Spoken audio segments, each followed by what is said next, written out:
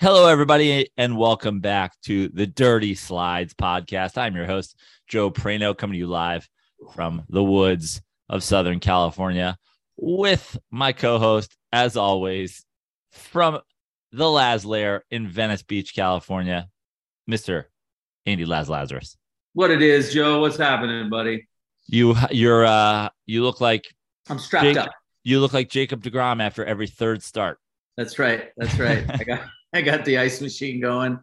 I'm about, I don't know, 4 months away from a rehab start myself.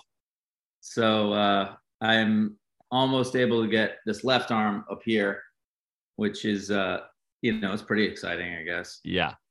How far removed from surgery are you now? Today is August 10th. I had it April 27th. Wow. So it's basically, you're basically like midway. I'm midway. Nice. Yeah.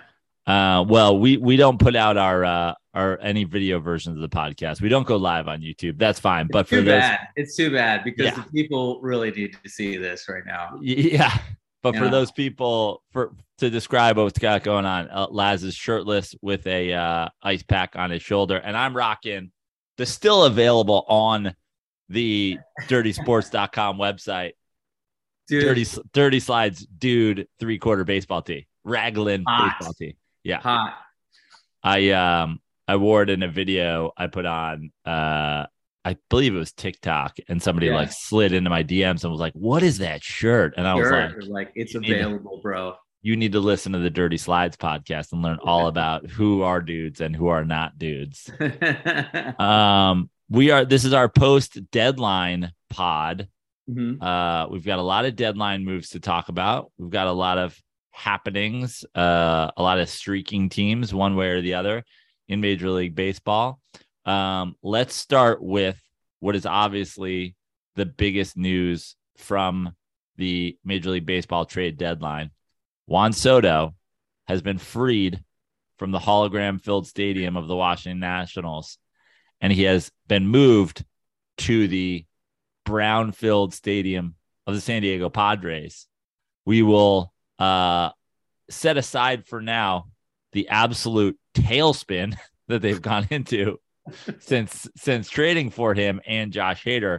But first things first, your immediate reaction to Juan Soto, to the Padres as a Major League Baseball fan, and as the fan of the San Francisco Giants, who are also in their division.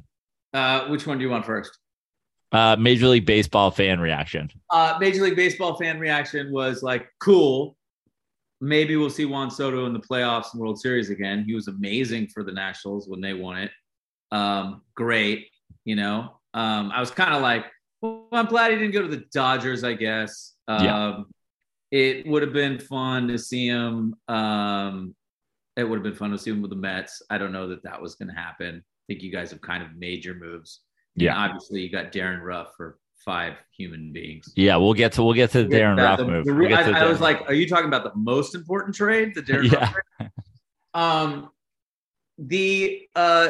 My reaction as a San Francisco Giants fan was just like, basically it pretty much confirms everything I've been saying, that the Giants draft horribly, and they only draft white seniors from SEC schools, and that's what you get. Nobody wants your shit.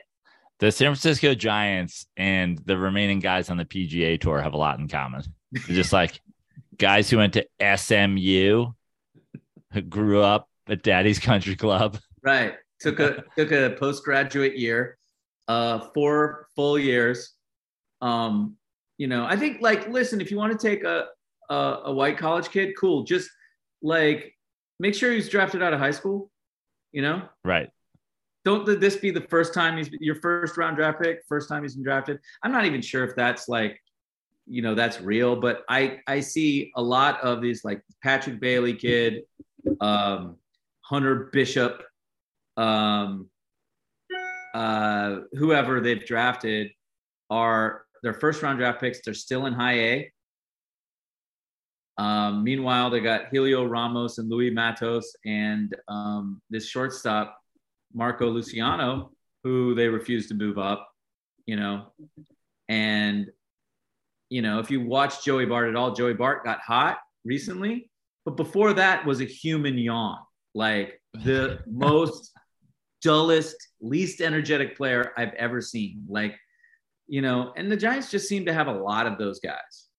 Just a very dull, medium, meh team. And well, I said that on our behalf, I took full responsibility on the Dirty Sports podcast for Juan Soto to the Padres. Because of the brown and yellow? We brought back the brown. The brown changed the culture. Nothing but good fortune sense. Nothing but good fortune sense. Players maybe not as good as they were hoping for. Yeah. But way better than where you were during, those Brian Giles uniforms. Yeah, but players not wanting to play in the navy and white and just looking like every high school baseball team that just like refuses to, get a real uniform. They're just like navy and white. Great. No longer the last stop before the Mexicans leagues or the California Penal League. You get one more chance. You can play in those blue and white Padres uniforms. They make the move for Soto. They get Josh Bell along in the same deal. Hosmer, which is wild to me. Yeah. Josh Bell's been a stud for a while, right? Was he having a bad season? Yeah, I mean, everybody on the Nationals is having a down season because it's the Nationals, but also, they're Josh Bell's the best player in the Giants right now. Yeah. A slumping Josh Bell is the best player. They're cutting payroll, obviously, and stockpiling prospects as best they can. Hosmer was supposed to go in the deal. Hosmer refused to play for Holograms. Mm-hmm. Good for him. Ends up getting moved to Boston. And in a separate deal in which they had to give up none of their super top prospects, which they ended up reserving for the Soto trade, they also get Josh Hader. Yeah, that was wild to me. I haven't looked at the standings recently, but the Brewers seemed like they were in it. Why trade away your closer to another contender while you're contending?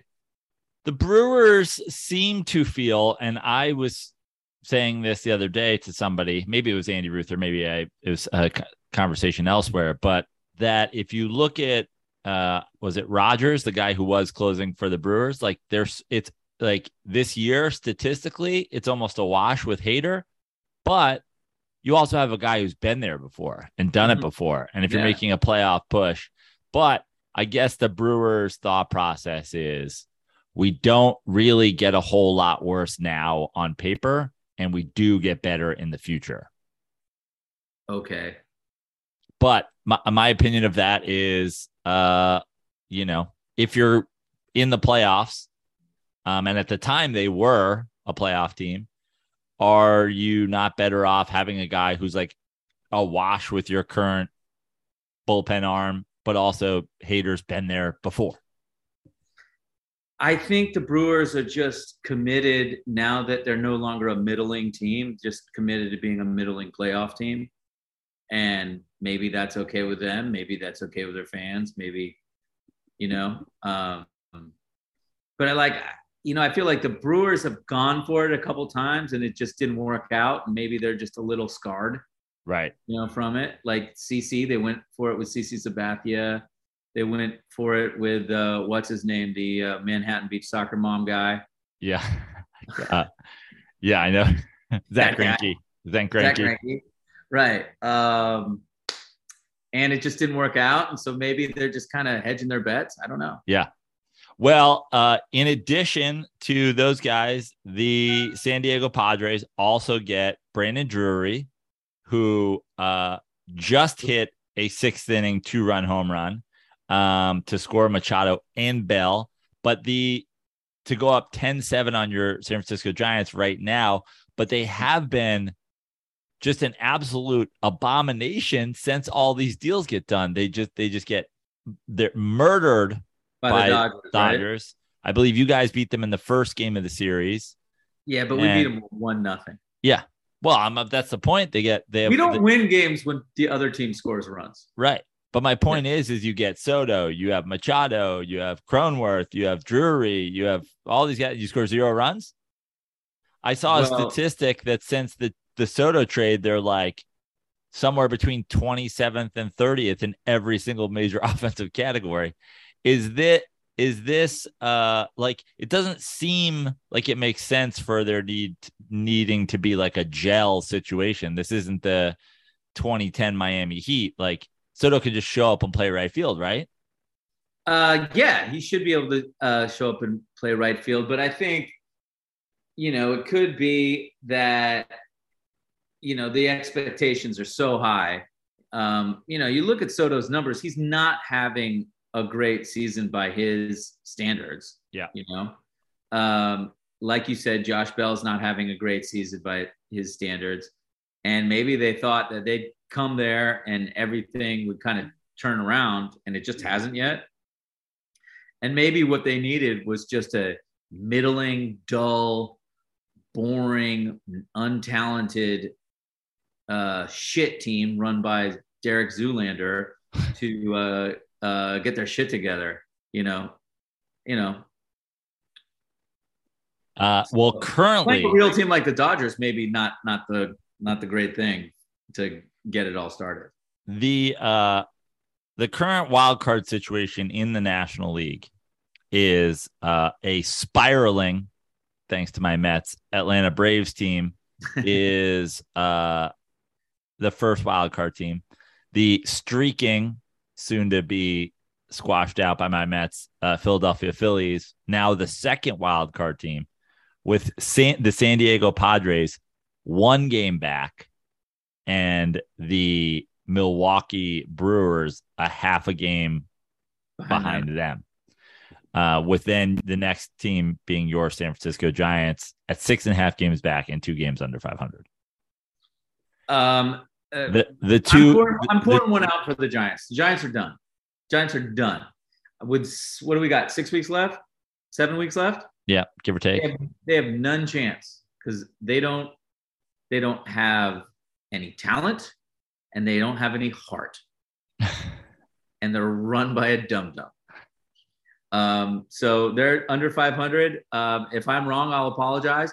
But I think I kind of feel like it's also safe to say that the San Francisco Giants, who are 22.5 games back of the Dodgers and 6.5 games out of the wild card, are probably not.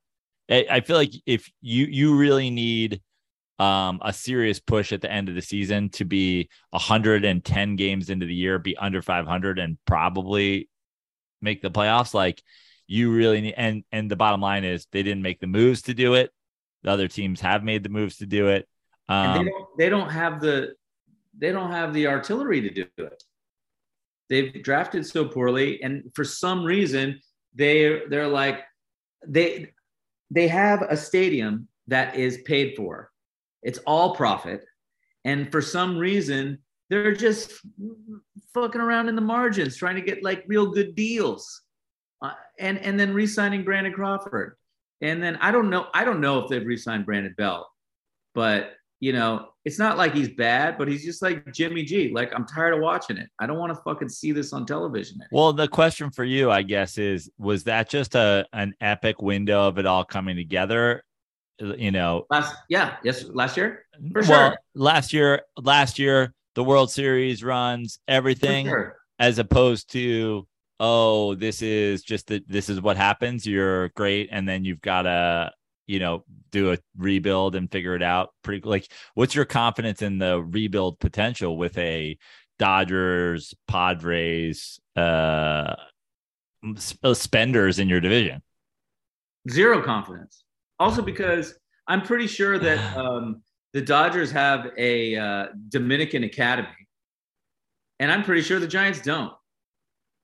And I don't know. We're just so unathletic and so pale. And I hate to keep going back at this, but if they had drafted some pale athletes, I would have been really excited. But like, there's no reason any man or woman or child should have to watch Austin Slater play center field on television, let alone pay for a ticket and a couple of hot dogs and beers and sodas and cotton candy. Especially now with rents in San Francisco, wasting money. Ridiculous. So who's your National League playoff teams? Because it's Philly and Atlanta right now, and then the Milwaukee and St. Louis division is going back and forth. You know, they're right on each other's ass, but that would be the fourth team. Whichever one of those teams is not the division winner is still behind San Diego, Philadelphia, Atlanta. What's your feelings on San Diego? Is San Diego with Juan Soto, with Tatis potentially coming back, are they a playoff team and not one of these NL East teams, or do they need an offseason with these guys to get everybody on the same page? No, which seems nonsensical. I think it's nonsense. I like Atlanta and I like San Diego. You like Atlanta because Atlanta like Atlanta. Yeah. I know they got smoked by the Mets. I still like them, barring some kind of catastrophe injury situation. I haven't seen a lot of the Phillies this year. I know Schwarber's going off. They're hitting a lot of home runs. They're playing well. They acquired Thor, which is interesting. They acquired Robertson from the Cubs, and they acquired the dude Walsh. Is it Walsh from the Angels? Marsh, not Walsh. Marsh. Brandon Marsh. Yeah. Okay. So the Phillies made some moves and are now kind of making moves. Atlanta, got just came to town and got gutted. The Mets are playing the best baseball in the league right now. This is true. And this is a theory that I wanted to bring up on Dirty Sports on Monday, but it is now going to be a Dirty Slides hot take. I just realized something, and I just realized that this is probably like DeGrom coming back. Great. The deadline move seeming to work out. Great. Everybody hitting. Great. All that stuff. But I just realized something. The greatest year of my life in retrospect, prior to this, because of two specific things. The highest highs for Joe Prano. 1986, the Mets win the only World Series of my lifetime, and the greatest piece of cinema that's ever been made, Top Gun, premieres. I did not put this together until now, but Tom Cruise gets back on the horse in 2022. Back in the Maverick helmet, pour one out for a goose, and he drops a Top Gun 2, Top Gun Maverick on us in 2022. I think this is the sign. This is the thing. Top Gun and Mets championships. So what characters are being repeated on the Mets squad? Now, not obviously it's not the same guys, but who is your Ray Knight? Who is your Jesse Orosco? Who is your Keith?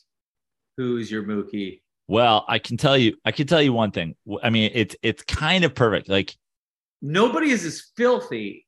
It feels like, just from on the outside looking in, you don't have a bunch of filthy, filthy bastards. No, like, but we acquire Vogelbach, who came up today to Khalees's Milkshake. He had Milkshake as his walk-up song today. They're awesome. Leaning in. Edwin Diaz is now there's now a thing that's become like Pavlov's dogs, where fucking Timmy Trumpet and Blaster Jack's Narcos plays, and opposing hitters just wet themselves and just go, whoa, it looks like two of the three of us are going to strike out. And then they just argue about which of the three guys in the on-deck circle is going to be the guy who gets to make contact. Then we've got a white Doc Gooden without a cocaine problem in Jacob deGrom. It's like a clean 86 Mets. Yeah. Pete Alonso, obviously not the glove of Keith Hernandez, but like a similar vibe. He's over there at first base. he's sort of under the radar, but yet he's probably like the most valuable offensive player. And he's as under the radar as a guy who hits 50 bombs can be. Yeah. But like so happy to do it, leading all of baseball in RBIs. Like Luis Guillorme is basically like every guy on the Mets infield in 86 rolled into one. He's like Howard Johnson meets Wally Backman with a little bit of Rafael Santana's like Latinness. Yeah, I mean, like you guys are playing amazing baseball. Jeff McNeil probably voted for Trump, and even though he grew up playing golf, is probably the closest thing we have to Lenny Dykstra. Like, right. He's like your Lenny Dykstra, Ray Knight, Kevin McReynolds combo. Yeah. Starling Marte is our Strawberry. I mean, not as good as Strawberry, but like that level of athlete for sure. Yeah, that level of athlete. The abnormally small sleeves just to show off his biceps, just like the casual athleticness in right field. Like, dude, I'm not sure I should be able to see your obliques through your jersey. Yeah. And then of course we have a Francisco Lindor who's fucking been on fire and is exactly what that Mets team in 86 was missing in terms of like keeping it going for a while, is just like a perennial all-star that you're like, oh, I guess he's just going to get 29 to 30 home runs and 100 RBI every year and play a world-class shortstop.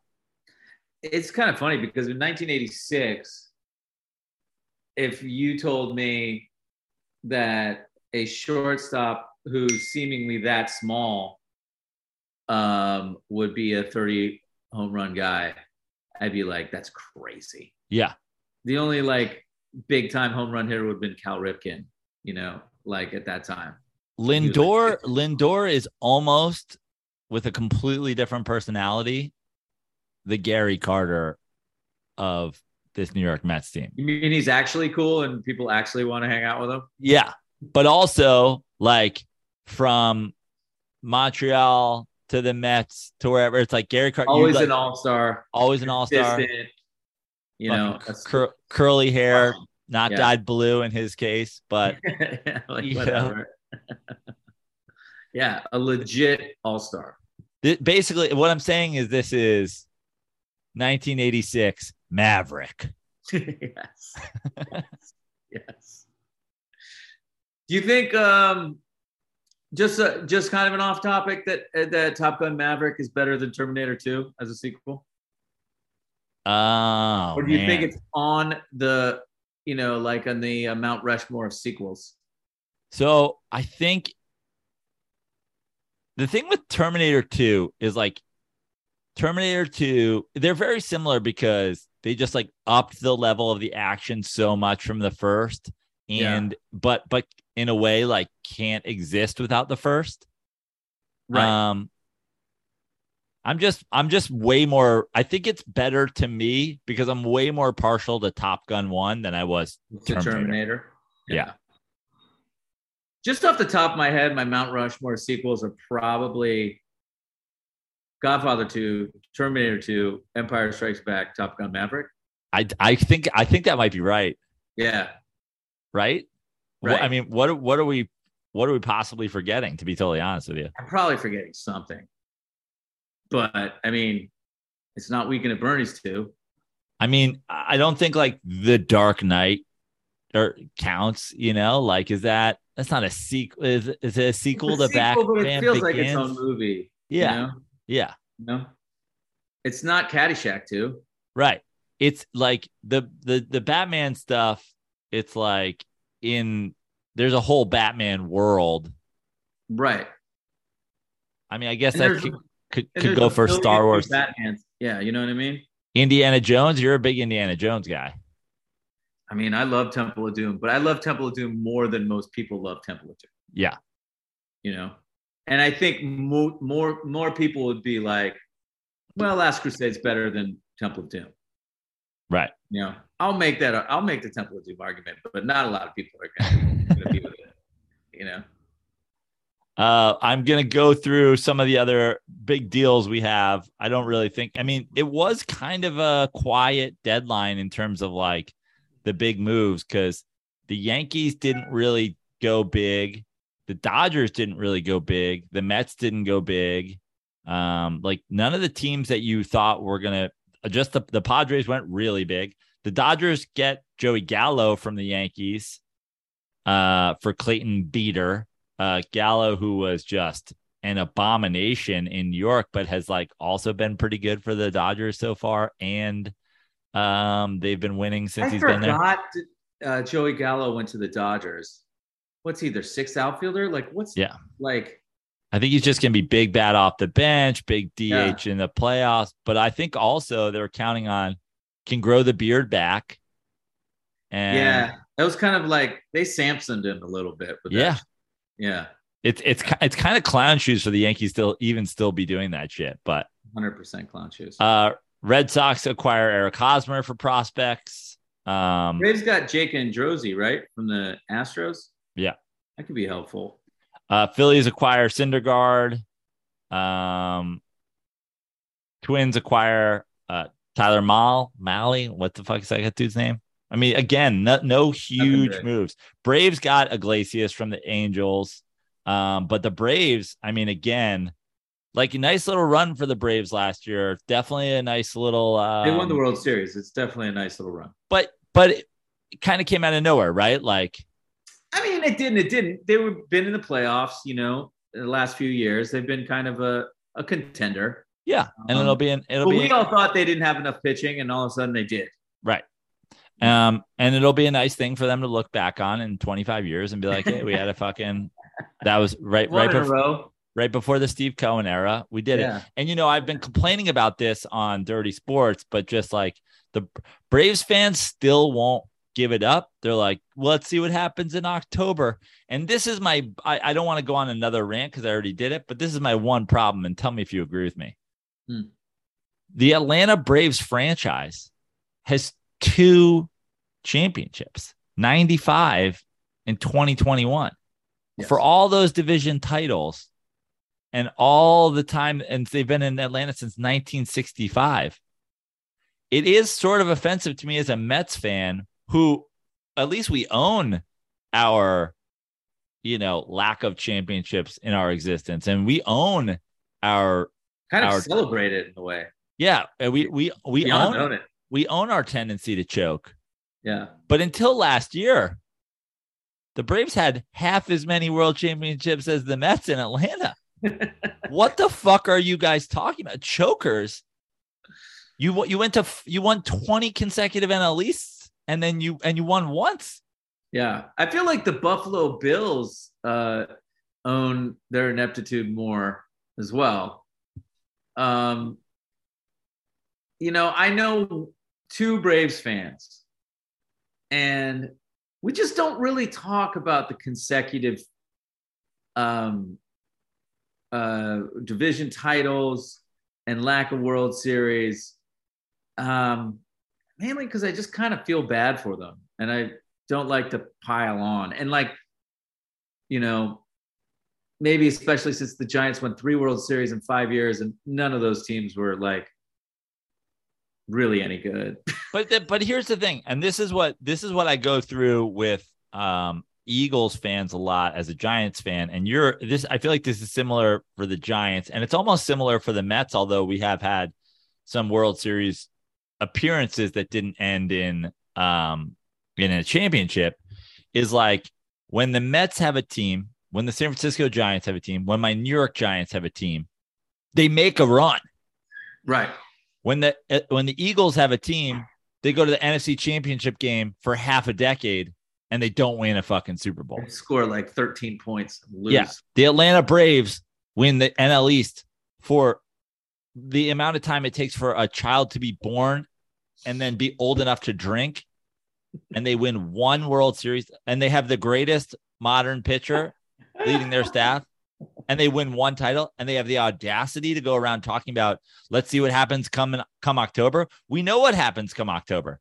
Save for your fluke hot season where Jock Peterson fucking carries you. You guys choke in October. That's what happens come October. That is a fact. There's no lies detected.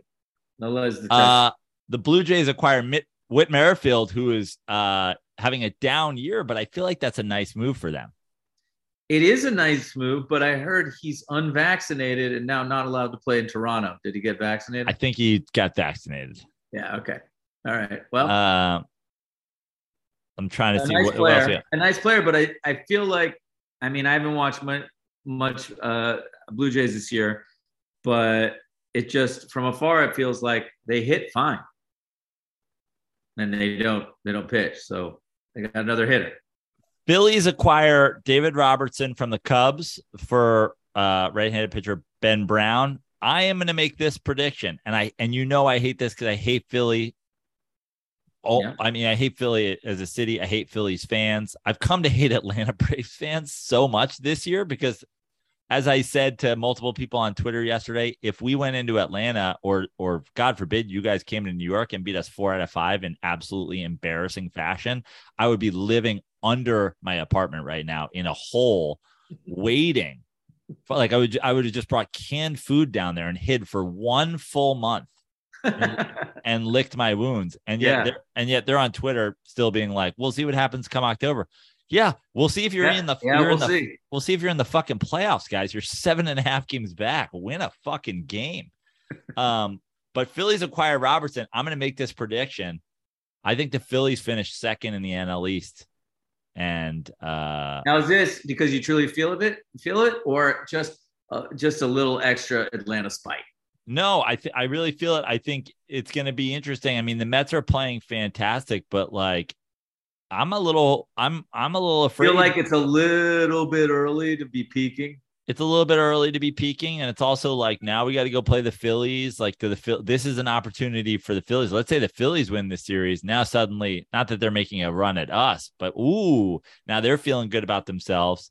They're hitting a lot of home runs. Harper probably back at some point. They're doing it without Harper. They acquire a starting pitcher in Thor, who's like whatever, but they acquire bullpen guys. Like they made moves. I know, but when's the last time Thor was actually a difference maker? Was it 2015? Yeah, probably. Yeah. But he is exactly what he can be for the Phillies, exactly what he always should have been for us, is like a back end of the rotation guy. But my point is, they go out and they get him. They go out and they get Robertson. They go out and they get Brandon Marsh, who's a good player. Mm-hmm. The Angels. They made some fucking moves. We'll see. I'm predicting Phillies second in the East. Second in the East. Now we got to talk. You think so? You're saying they make the playoffs and the Braves don't? It could be both of them. Yeah. I believe in San Diego as well. It could be Philly, San Diego. Okay. But those are your three. I'm saying Atlanta, San Diego, and you're saying, well, it's two of those three. Yeah. Yeah. All right. Unless the Mets just mop up all these guys, and then like a San Diego Milwaukee sneak in because the Mets are just dominating, buzzsawing the last 18 games of the year against these two fucking teams. You hinted at it before, but 4 blood and bones filled human beings, including major leaguer JD Davis, were traded to your Giants from my Mets. Yes. For Darren Ruff.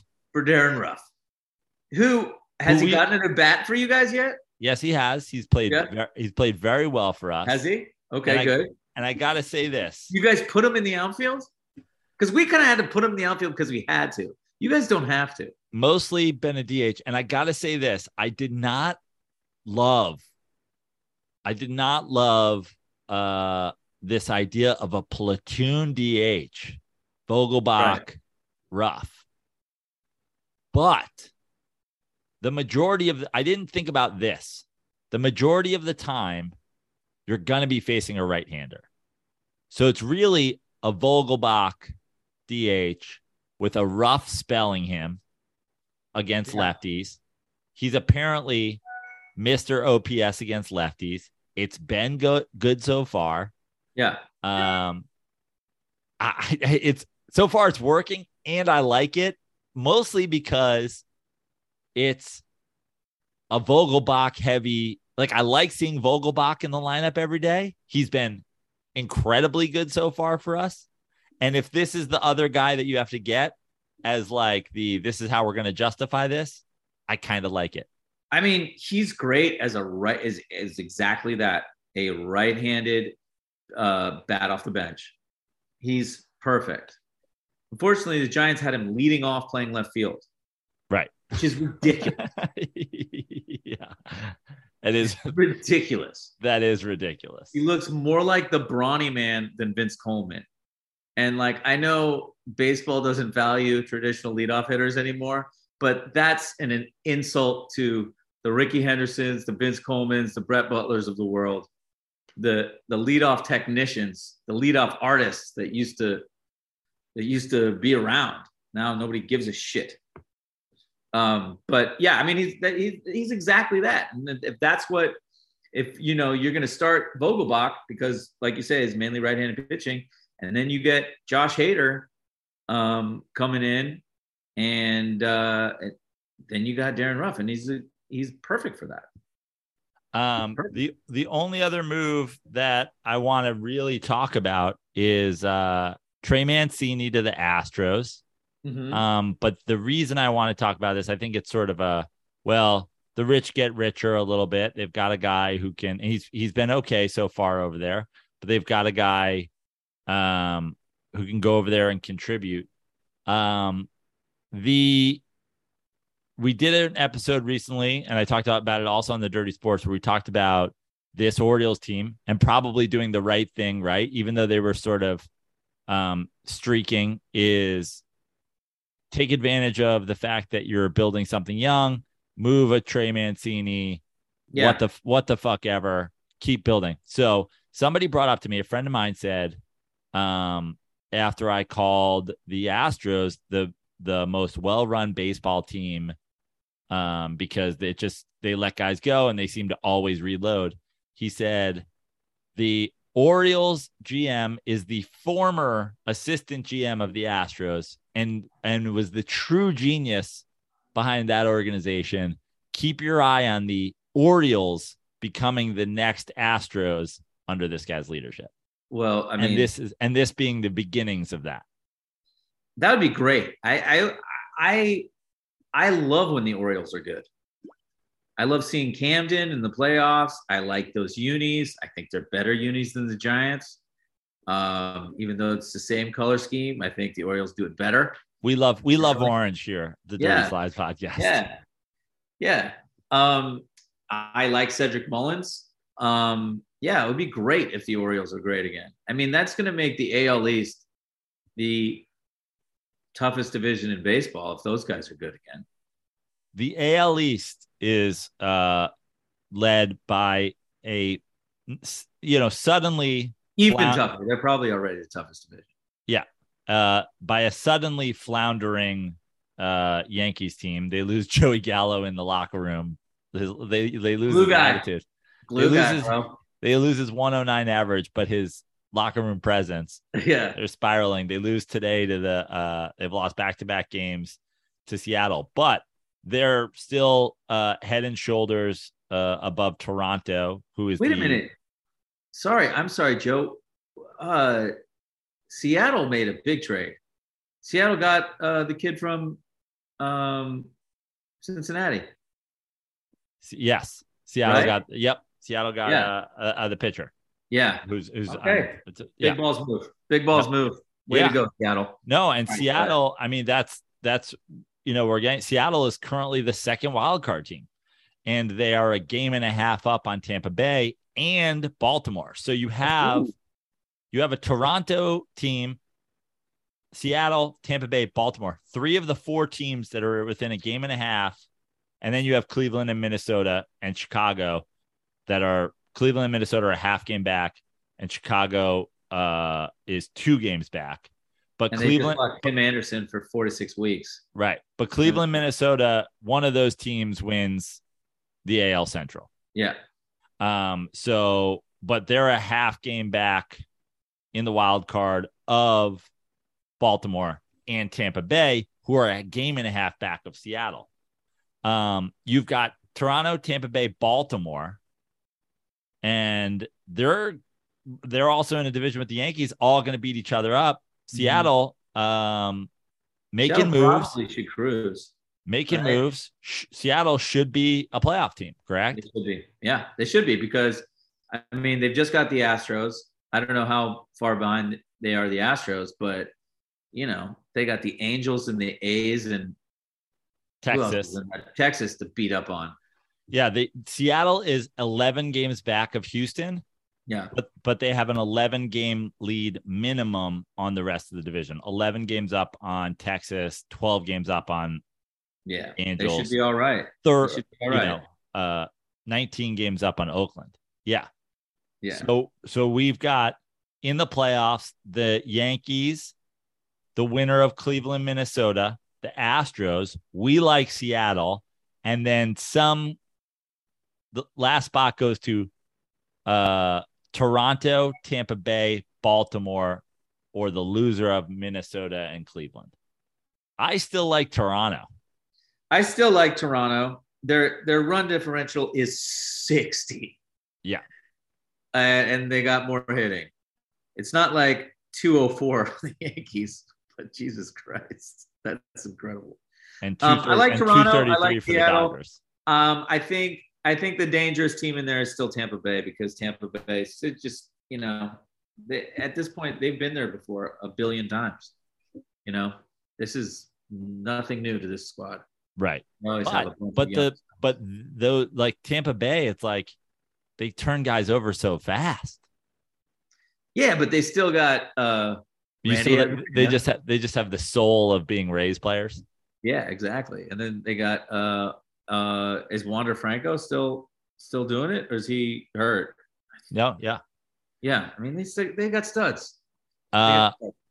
Before we move on, I just want to bring up one last thing. The Dodgers are right now far and away probably the best team in baseball. They have the best record. They have the best run differential. They just beat up on a Padres team that made moves just to beat them. You look around, they have the best lineup. I just said this the other day. The lineup, you know, that's a team that the Mets would have to play, you know, would have to get through to go to a World Series. Their lineup is better than ours. There's no doubt about it. Top to bottom, their lineup's better.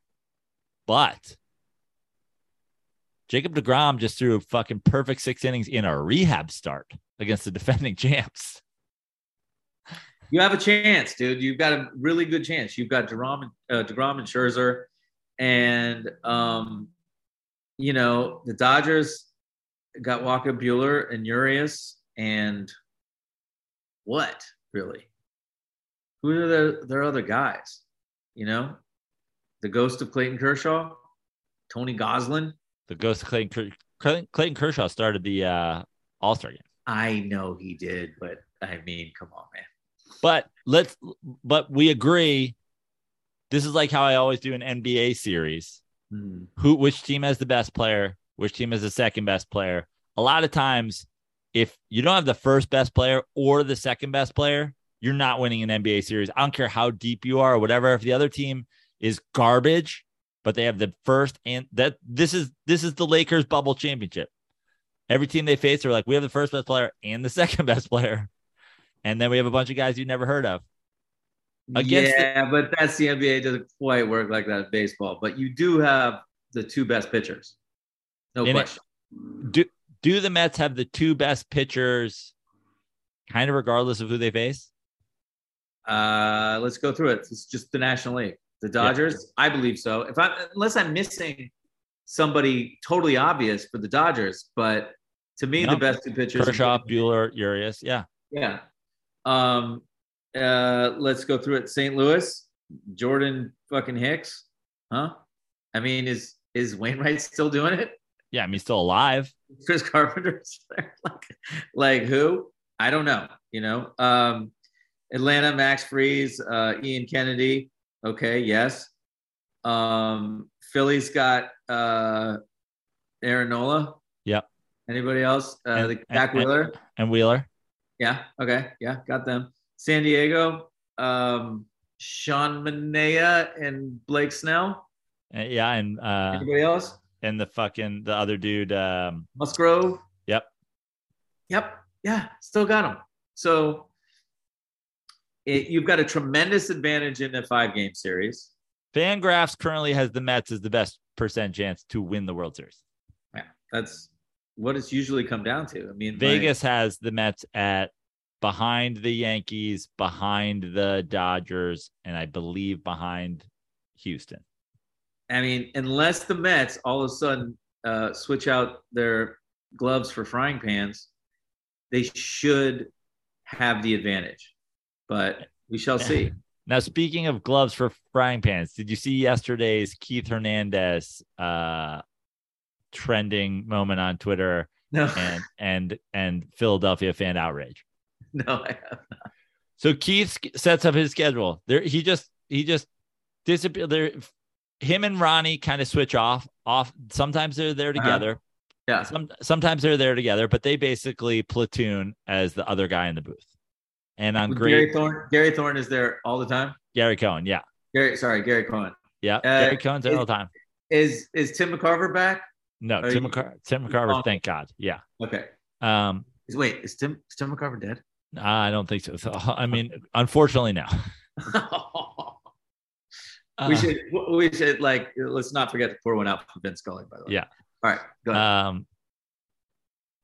So yesterday, Gary Cohen notices Keith will not be participating in the Phillies broadcast. Mm-hmm. And Keith goes out of his way to say, yes, he always asks out of Phillies broadcast. And I thought for sure what was coming was, I don't want anything to do with Philly fans, whether they're fucking here in New York, whether they're in fucking Philadelphia. Like, I don't come to the ballpark, even when it's at Citi Field, if the Phillies are going to be here. I don't want anything to do with them. I thought for sure that is what he was going to insinuate. And I thought he was going to insinuate it in the same exact way that he said he had a sinus problem when he brought up that he did cocaine. Right. Exactly. He goes on to say, I don't ever like watching Philadelphia. They never play defense. Their fundamentals are trash. I'm a big fundies guy. I don't like watching non-fundamental teams. And just Philly fans spiral out of control. That Keith Hernandez just doesn't want to watch you be bad. Yeah. He's just like, I'm not into watching Jean Segura play shortstop. I've had it. Yeah. Well, take that, Philly. You know, what are you going to do? Now, you brought up the GOAT, the greatest of all time. Yeah. Vin Scully passes away. Yeah. I said this on the Dirty Sports podcast. I want your take on this opinion. You're a Giants fan, so I know you love Scully. Yes. And I think that's a great example of how great he was. Like, you have no ill will toward the guy who's like the guy who's the Dodgers announcer. By the way, maybe my current favorite, John Miller. John Miller? Yeah. Love John Miller. Fantastic.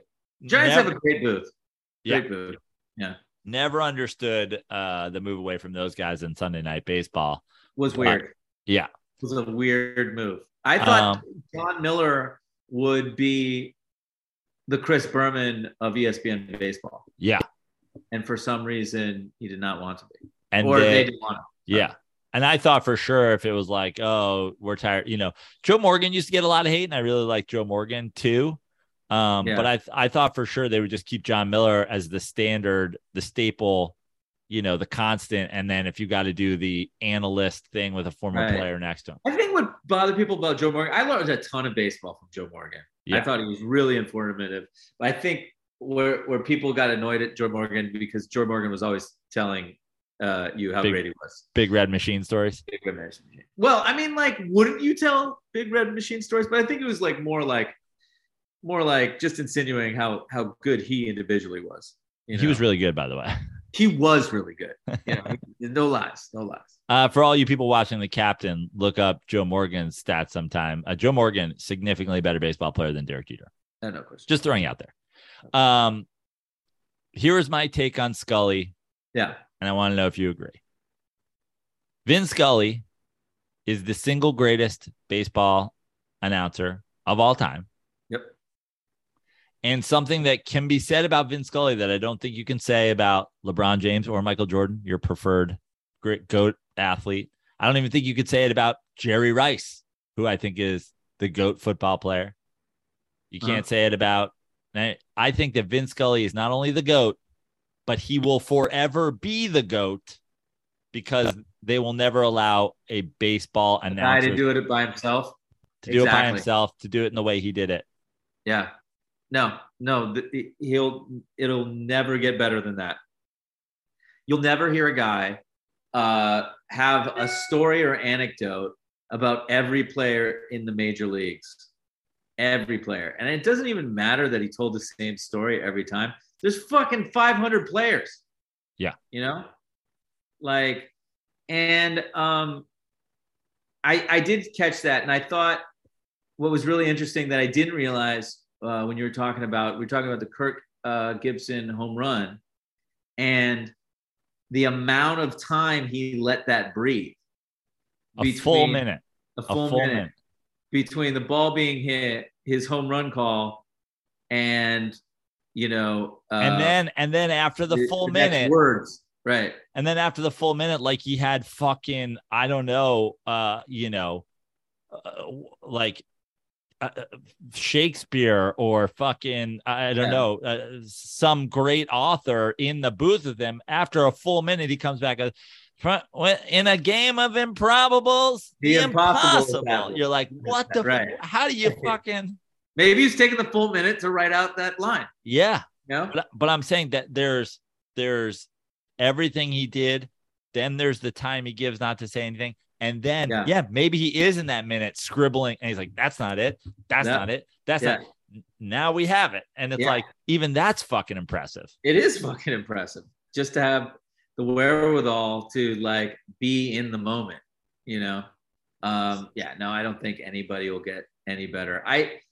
I'm very glad that I was able to listen to, like, moving down to Los Angeles and able to hear Chick Hearn call basketball and Vin Scully call baseball. I know he was portrayed as a dick in Winning Time, and he was always fisting Pat Riley. Yeah.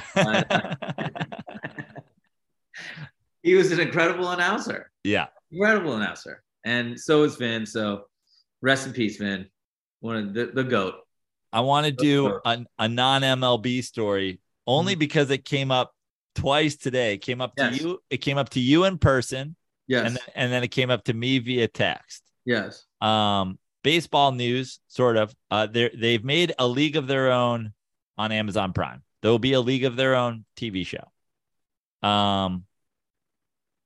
In theory, sounds awesome. In reality, a League of Their Own, when you consider it was a movie about fucking chicks playing baseball, was incredible. It was an incredible movie. It's in our top 9, isn't it? Isn't it in the middle of the? I feel like it's in the middle of the order. Yeah, it is. It is like an exceptional cast. It's an exceptional movie. It's really, really good. So high bar to achieve success when you're doing that. But Tug Coker texted me this, and then you ran into him at Penmar Golf Course, and he brought it up to you. Showed it to me. Yeah. IndieWire tweeted today. And I'm going to read it slow so everybody can hear it. Like a slow curveball that finds the heart of the plate, the Prime Video series is a reboot that takes its time connecting, but ultimately hits home. Okay. My theory on this tweet was some millennial female blogger wanted to write a sports reference and asked her boyfriend, who was sitting next to her, for a sports tweet. And without looking up from golf and his fantasy football mock draft, he threw out a few words which she jumbled and put into the wrong order. Low curveball, heart of the plate. Again, like a slow curveball, not necessarily the kind of curveball you want, although sometimes effective. That finds the heart of the plate. If you're throwing a slow curveball, you don't want it finding the heart of the plate. No, it's going to get smashed. This series is a reboot that takes its time connecting. Are we connecting with the bat now? So now, is this a very slow swing? Is this like David Wells' worst hanging curveball, just getting absolutely fucking dangled by a Manny Ramirez, but ultimately hits home? Now, gets hit for a home run, bounces on home plate. It feels like I feel like she's trying to compliment it. But I know she's trying to compliment what she's describing to By me. the way, I love that we've accepted that the person who wrote this headline for a Ben Travers piece was a woman. We're 100%. No question. Yeah. There's no question. So I think she's trying to compliment it. I do agree with you that she hates baseball and she was looking for terms. But what she was describing, a slow curveball that finds the heart of the plate, it takes time connecting. It sounds like, when you swing as slow as the pitch is delivered, because you're fooled too. Yeah. And so ultimately hits home. So it sounds like a meatball with a terrible swing that connects with it, hits it, but it just kind of fouls it straight down and hits home plate and then hits somebody in the eye. And it's literally describing it's literally describing a pitch and a swing that could only be accomplished by like a late in his career Todd Frazier.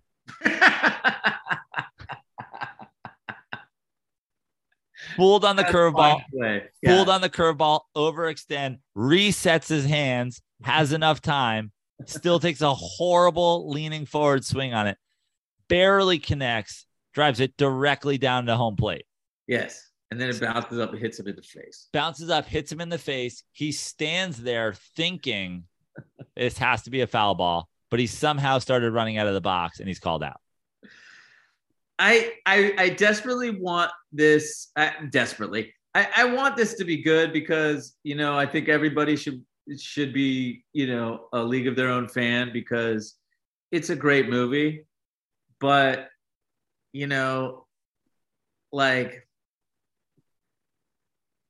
it's a really high bar. We're talking about the greatest, definitely the greatest role that what's his name from the Benchwarmers. Who's the SNL guy who was like, yeah, that's the ticket. Yeah, that's John Lovitz. John Lovitz. John Lovitz's greatest role. John Lovitz's biggest contribution to the world of cinema is A League of Their Own. Absolutely. And now, I hope it doesn't suck, everybody. I hope it doesn't suck too. I'm hopeful. Yeah.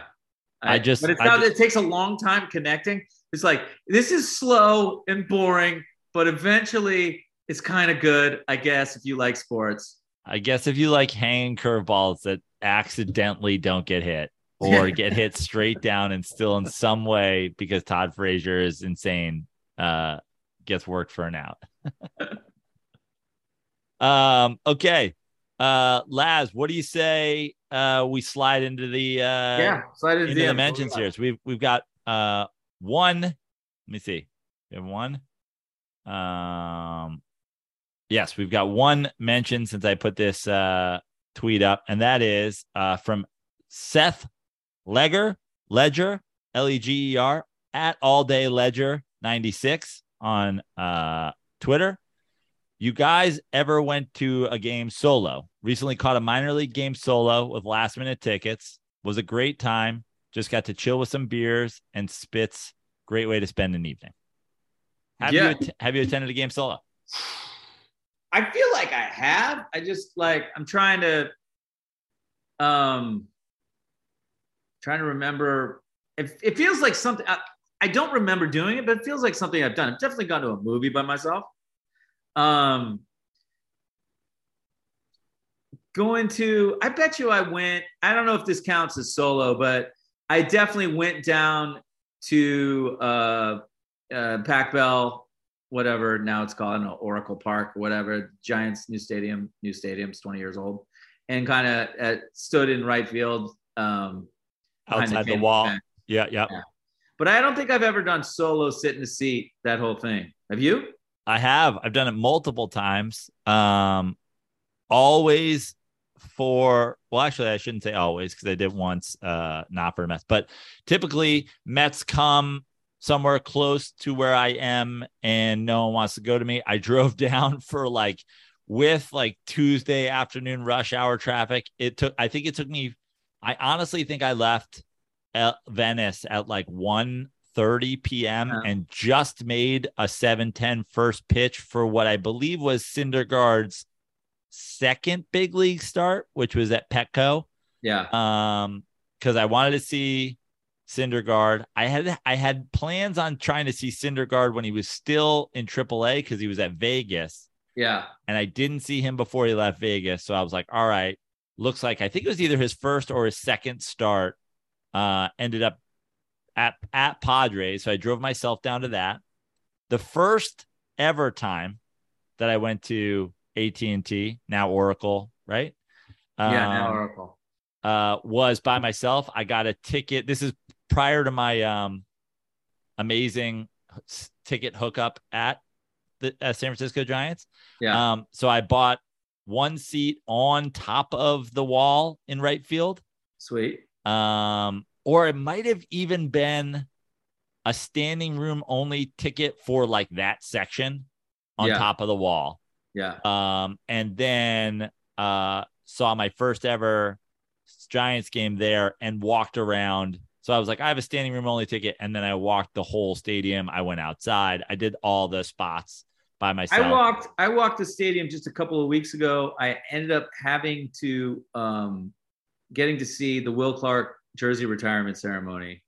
Will made a great speech against participation trophies, which was hilarious. Look it up on YouTube. He's a passionate man. Yeah. But, and in the same weekend, they showed him I saw somebody show him a clip of the dirtiest slide of all time that he did when he was.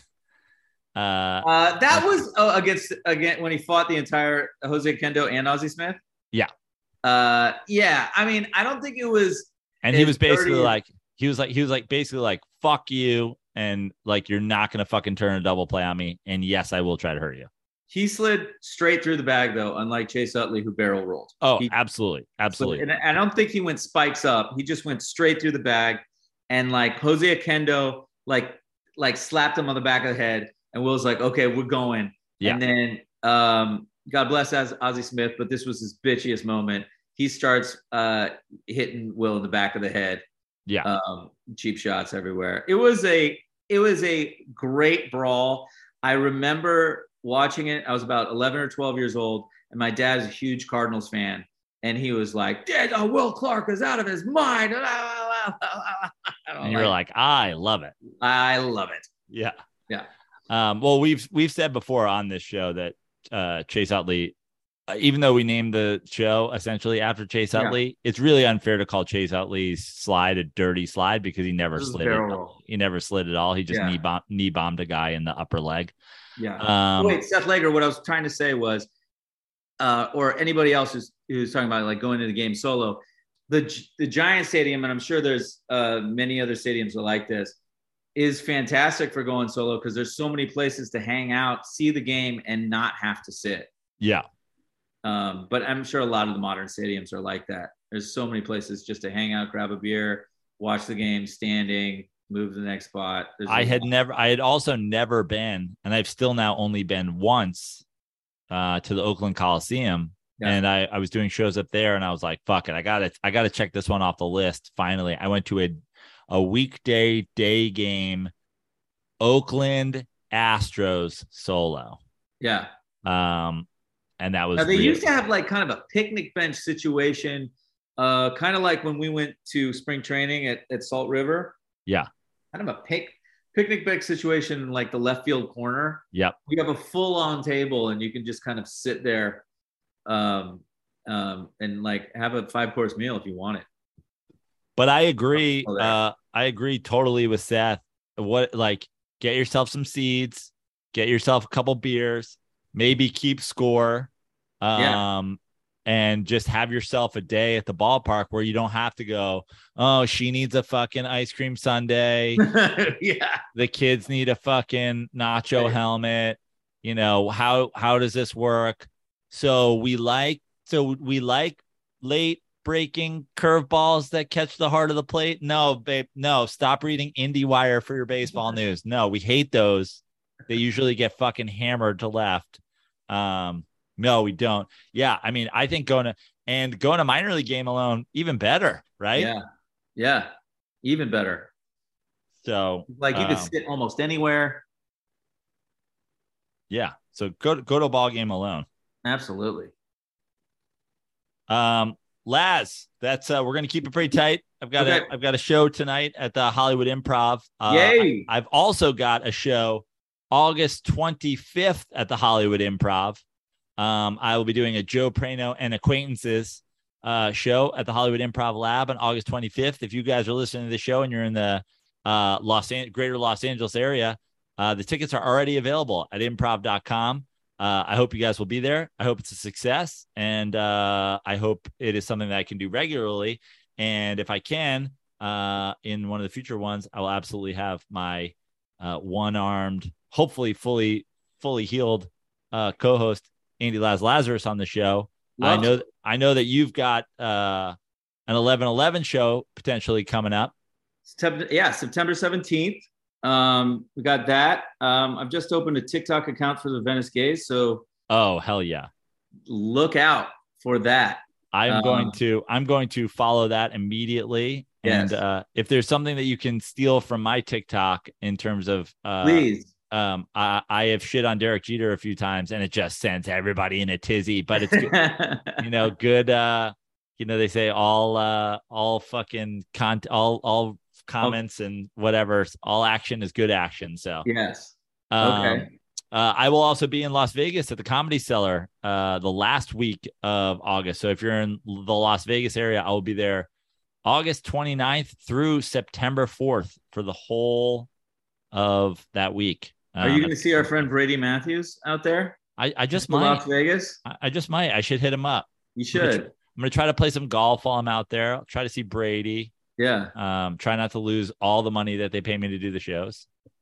Yeah. But yeah, follow us on social media. I'm at Joe Prano on everything except for Twitter, where I'm at Fix Your Life. We are at Dirty Slides. Rate, review, and subscribe to this podcast. We appreciate it. Send us your DMs. Send us your replies. We will be back probably as early as next week with another episode of the show. And follow Andy Laz on all the Venice Gays stuff, Instagram, and now TikTok. Anything else, Laz? No, that's it, buddy. I don't know if the way to go here is the indie wire blocker. But I think instead, on your behalf, guys, thank you for listening to the Dirty Slides podcast. And fuck GMs who only have unathletic white guys. Yeah, fuck them.